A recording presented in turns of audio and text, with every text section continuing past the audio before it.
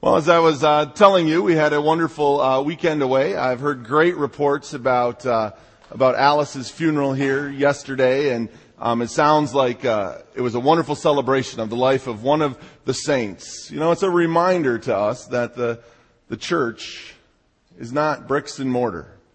The church is flesh and blood. It is the saints, and it's people like Alice who will live in this place for forever. And we thank you for coming and celebrating her life here yesterday. And I'm grateful for Bob and Diana to be able to come back and do that. It allowed two great moments in God's kingdom to happen. For I was able to be present with a young couple who are important in my life as they entered into the bliss of wedded matrimony forever. They had no idea what they're getting into, do they? It was a wonderful weekend. The wedding was up on Mackinac Island. I found the fudge shop. I found it. I think there was only one, right? There's no cars on Mackinac Island, so all you can do is ride bikes and walk. I got a new slogan for Mackinac Island. Come to Mackinac Island, find out just how out of shape you really are. We got bikes in the morning, and I was like, oh, God, we're going to have plenty of time. We'll be able to ride around the island 2-3 times. By about mile 3, I'm like, where's the horse? Somebody get me a horse, But it was a wonderful, wonderful time away. It was a wonderful first time away without kids. And amen to that. Wow. We had a dinner where we didn't have to say, stop it. Pick that up. No. Don't hit your brother. It was wonderful. We didn't know what to even do. One time the waiter came by and I said, could you just drop something on the floor so I could pick it up? It was a wonderful weekend away, and it's good to be back among you. In your bulletins today, you got a little sticker from me. We're going to be doing a series this summer called Bumper Sticker Theology. The idea being at the end of the day, if I can't fit this message onto a bumper sticker, then I've said too much.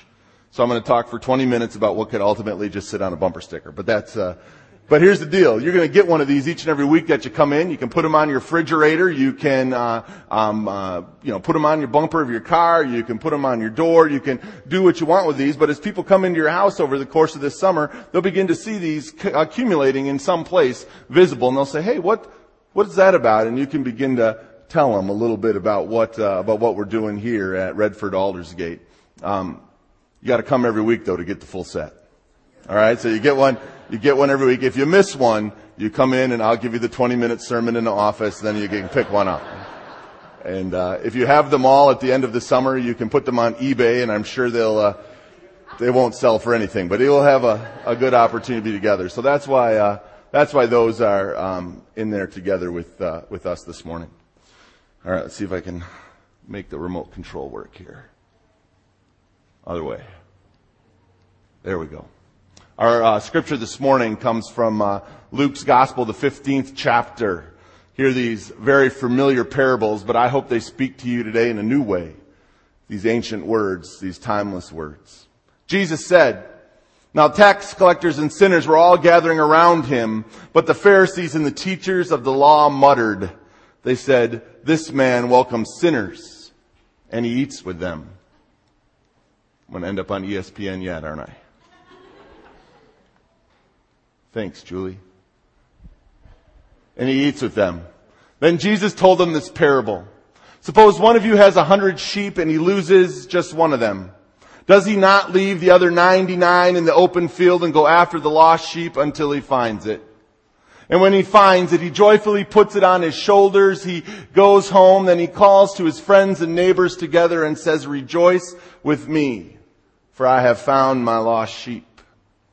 I tell you that in the same way there will be more rejoicing in heaven over one sinner who repents than over 99 righteous persons who do not need to repent. Or suppose a woman has 10 silver coins and she loses one. Does she not light a lamp, sweep the house and search carefully until she finds it? And when she finds it, she calls her friends and neighbors together and says, rejoice with me, for I have found my lost coin. In the same way, I tell you, there is rejoicing in the presence of God over one sinner who repents. Will you pray with me? Gracious God, we simply ask that the words of my mouth and the meditations of all of our hearts would be measured and found acceptable in thy sight, O Lord, our rock and our Redeemer. Amen. Bumper stickers. I love bumper stickers. Whenever I'm driving down the road and I see a car in front of me that's got a bumper sticker on it, I invariably try to inch up, creep up, sometimes even speed up in order to read it. You ever do that? You know, there's just something about a good bumper sticker, isn't it? A good bumper sticker will make you laugh. Sometimes it'll make you think. I mean, a good bumper sticker can say so much in just so little. But if you ever do this, I end up doing this most of the time. If I see a really cool bumper sticker, do you know what I do next? What do you do next? You gotta see who the driver is. Exactly. So I'm like trying to ease out around to see who the driver is. Because some bumper stickers make bold statements like this, right? Save the earth. It's the only planet with chocolate. Right? I mean, I want to know who the guy is that's driving that car, right? He and I could hang out, right? Right? And sometimes a bumper sticker will ask really profound questions like this one. Oh, what if, there we go. Thanks, Julie. What if the hokey pokey really is what it's all about? I mean, think about that. What if the hokey pokey is what it's really all about? And we don't need to be here, do we? I mean, I want to know who the guy is who asked that question. And sometimes you discover when you speed up to read that bumper sticker that the person in the car in front of you, or now sitting next to you, is a person of faith. Love them anyway. Or maybe it'll say something like, grace happens. You know, there's just something about bumper stickers. Got me thinking, what kind of bumper sticker would Jesus put on his car? You might say WWJD. Well, he wouldn't have to know what he would do because he already knows what he's doing, right? He already knows what he's doing. I wondered what kind of bumper sticker would Jesus put on his car in order to communicate to us something about who he was and what ultimately he was all about. What would Jesus' bumper sticker say? Story. Maybe you remember hearing about it. It was in the early 90s, and the Chicago police stumbled upon one of the worst cases of child neglect in modern history.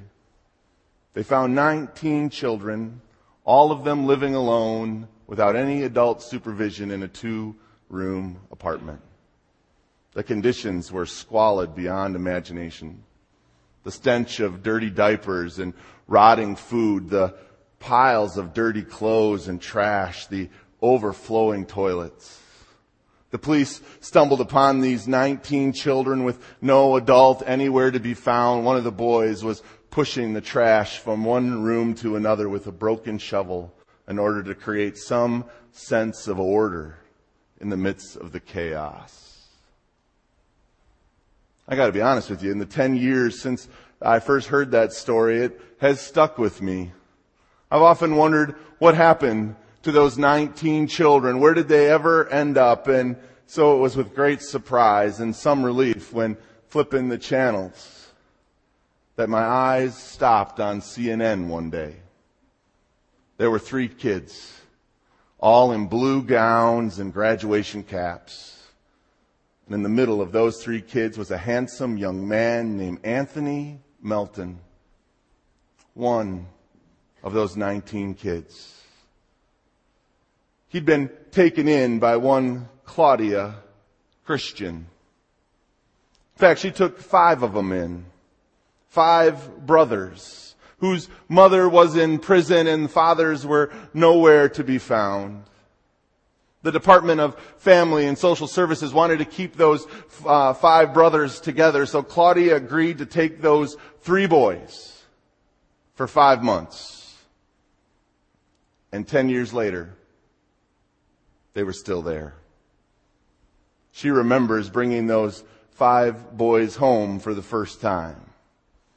She bought them new bunk beds, but they wouldn't sleep in them. They just huddled in the middle of the floor under a blanket. These 5 brothers fought all the time.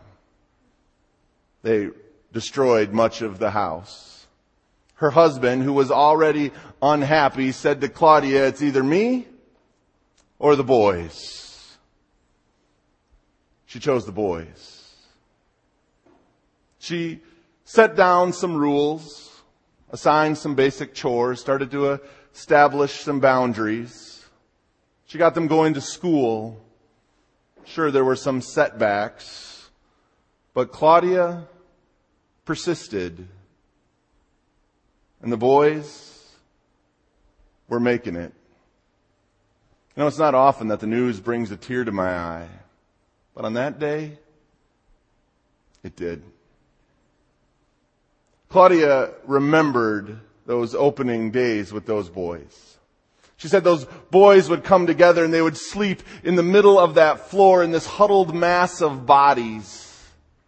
In the middle of the night, one of them would invariably have a nightmare and they would be screaming, and she would run into that room and she'd take 2 or 3 of those boys in her arm and she would rock them until they fall asleep, saying over and over and over again, "I love you, I love you, I love you."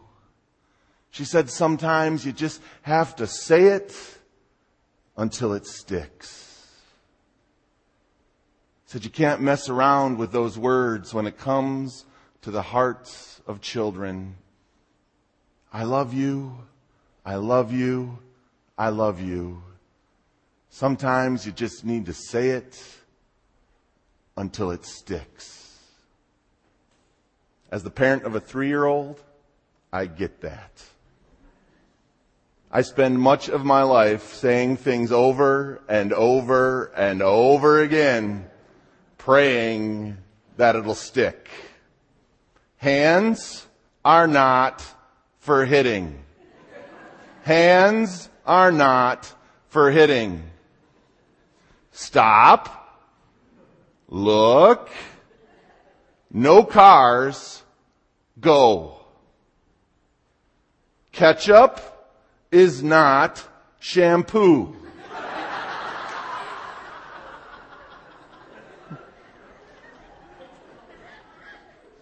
Stop sitting on your brother. You say things over and over and over again, hoping, praying, trusting that one day it's going to stick. And then one day you realize that it does. Casey, I love you. I know, Dad. I love you too. Say it until it sticks. You see, Jesus came among us saying over and over and over again, God loves you, God loves you, God loves you. Hoping, praying, trusting that one day it just might stick. You see, it's there in the 15th chapter of Luke's gospel. He's gathered with this group of disciples and group of followers, and he is doing everything he can to get them to understand that central message, hoping that one day it just might stick. So he told them a story. He said one day a shepherd went out to count his 100 sheep. 1, 2, 3, 4, 5, 66, 67, 68, 69. Where's 70? Hey, where's 70? Anybody know where 70 is? What happened to sheep number 70? And on discovering that sheep number 70 was gone, this shepherd went out and looked over the hills and the countryside until he found that one lost sheep. And when he found that one lost sheep, he put that sheep on his shoulders and he carried that sheep back to the 100. And then he threw a party. Invited all his friends and neighbors, and they spent more money on that party than the cost of that one sheep. Then Jesus turned back to those who were sitting around him and said, which one of you wouldn't do exactly the same? And that's where he gets us. He gets us every time. Which one of you wouldn't leave the 99 behind in order to go find the one? And we know the answer to that. None of us would. None of us would leave the 99 behind in order to go find the one. It doesn't make any sense. It's not good business. It's bad economics. And yet Jesus says that is exactly what God is like. Do we believe him? Do we take Jesus at his word? That each of us, no matter how far we've strayed off the beaten path, there isn't any place God won't go to ultimately find us. Do we believe him? Oh, we try, don't we? But most days we worry. We say to ourselves, I want to believe that, but deep down I know I'm not good enough. I know I'm not smart enough. I'm certainly not good looking enough. I'm not talented enough. I'm not gifted enough. I'm not spiritual enough. I'm not religious enough. Shoot. If God knows me like I know me, I wouldn't go looking for me. But Jesus says that is exactly what God is like. So he told them another story, hoping this time it would stick. He said to them, women, which one of you women, when you discovered that you'd lost just one of your coins, which one of you women wouldn't sweep out the whole house, wouldn't flip over all the couch cushions, wouldn't pull all the furniture out onto the front porch and then start ripping up the floorboards one after the other in order to find that one lost coin? Bridget and I do that every morning to find my lost keys. But which one of you women wouldn't do that? And when you found your quarter, wouldn't run out into the streets and say to your friends and neighbors, come on, let's party. I found my quarter.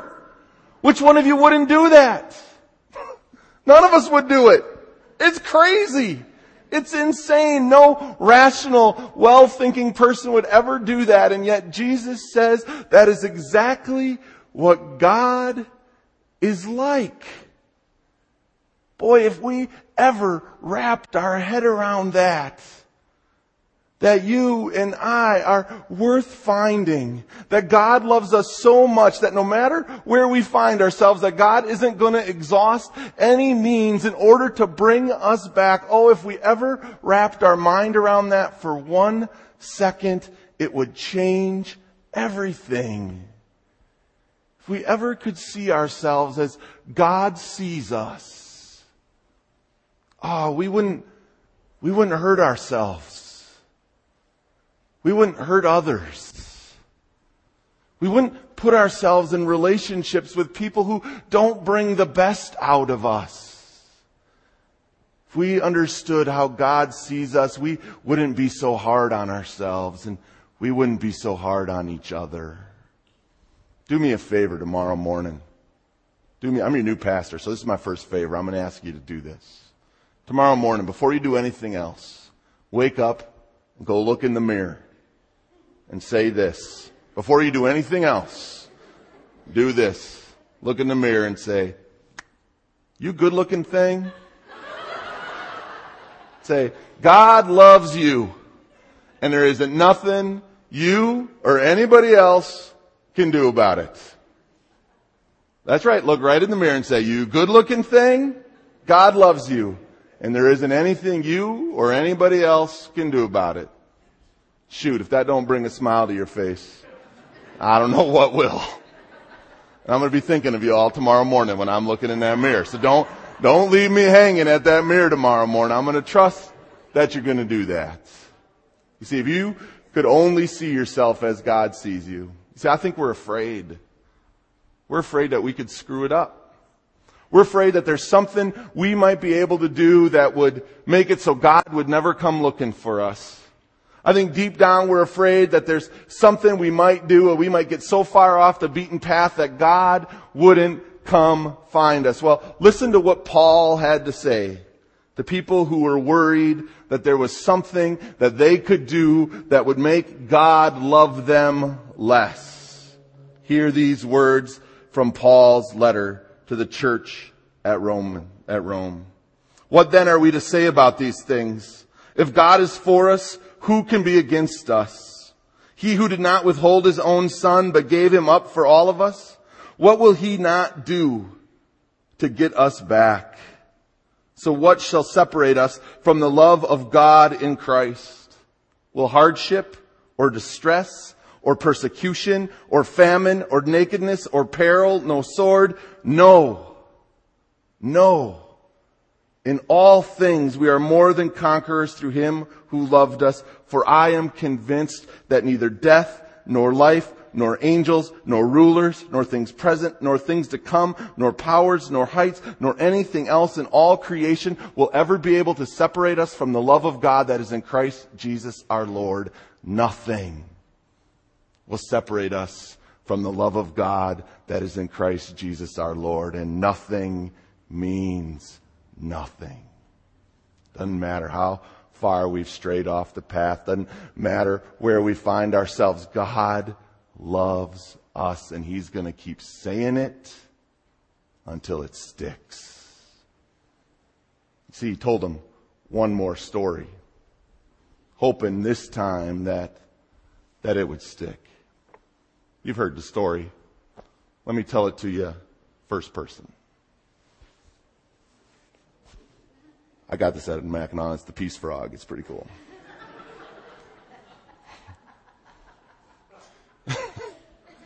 You see, I'm not really sure where to start. I was just going to show up on their doorstep. They hadn't heard from me in, 5 years. I didn't really even know if they were still alive, but what else was I going to do? So I just showed up. I didn't call them. If they knew I was coming, they probably would have called the police and had the doors locked waiting for me. You see, I just went home one day. I'd hitchhiked for about a week. Hadn't showered in days.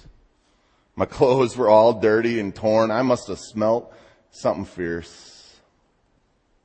That's not what it was like when I left, though.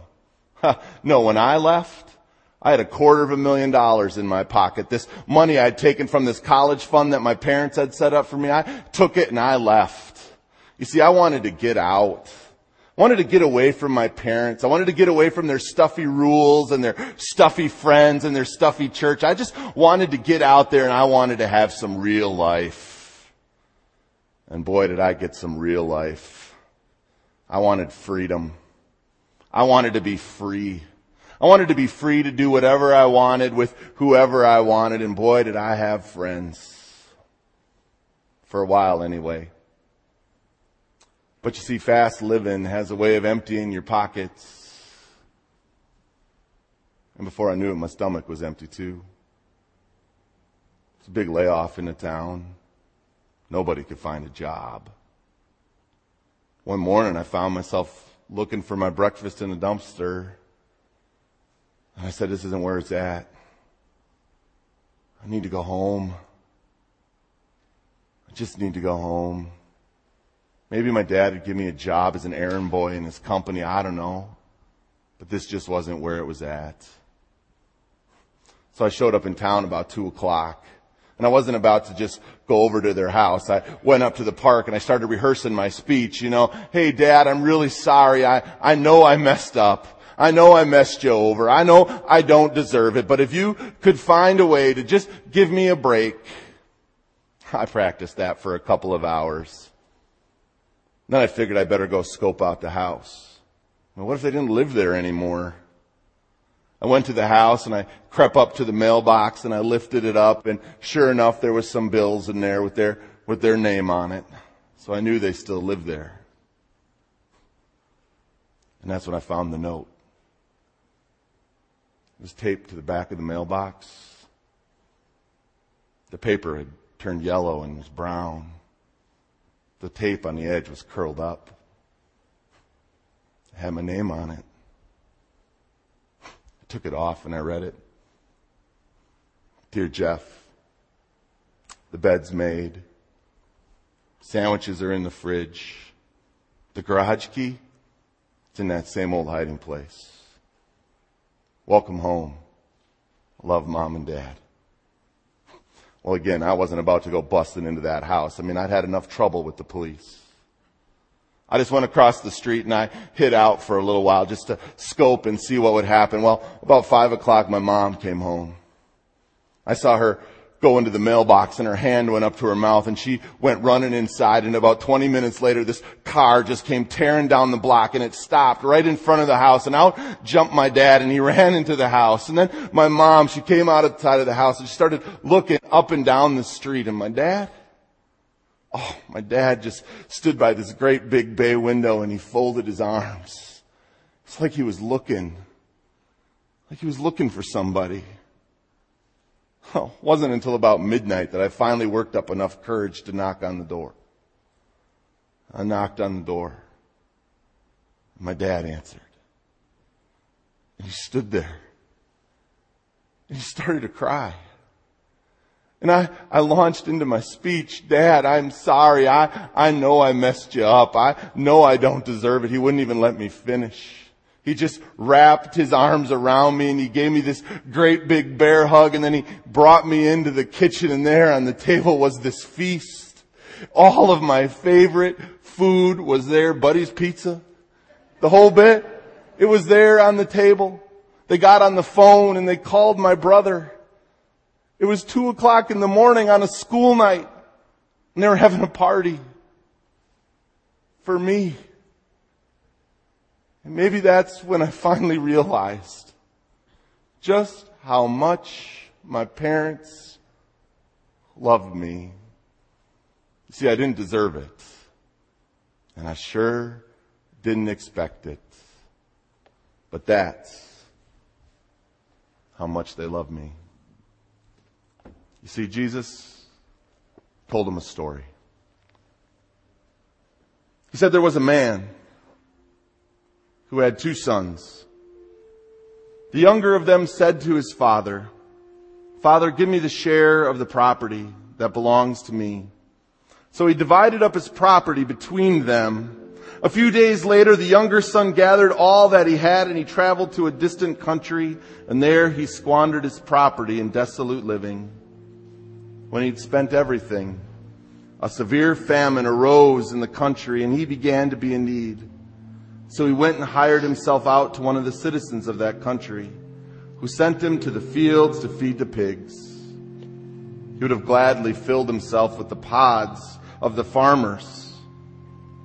But then he said, I need to go home. I need to go home.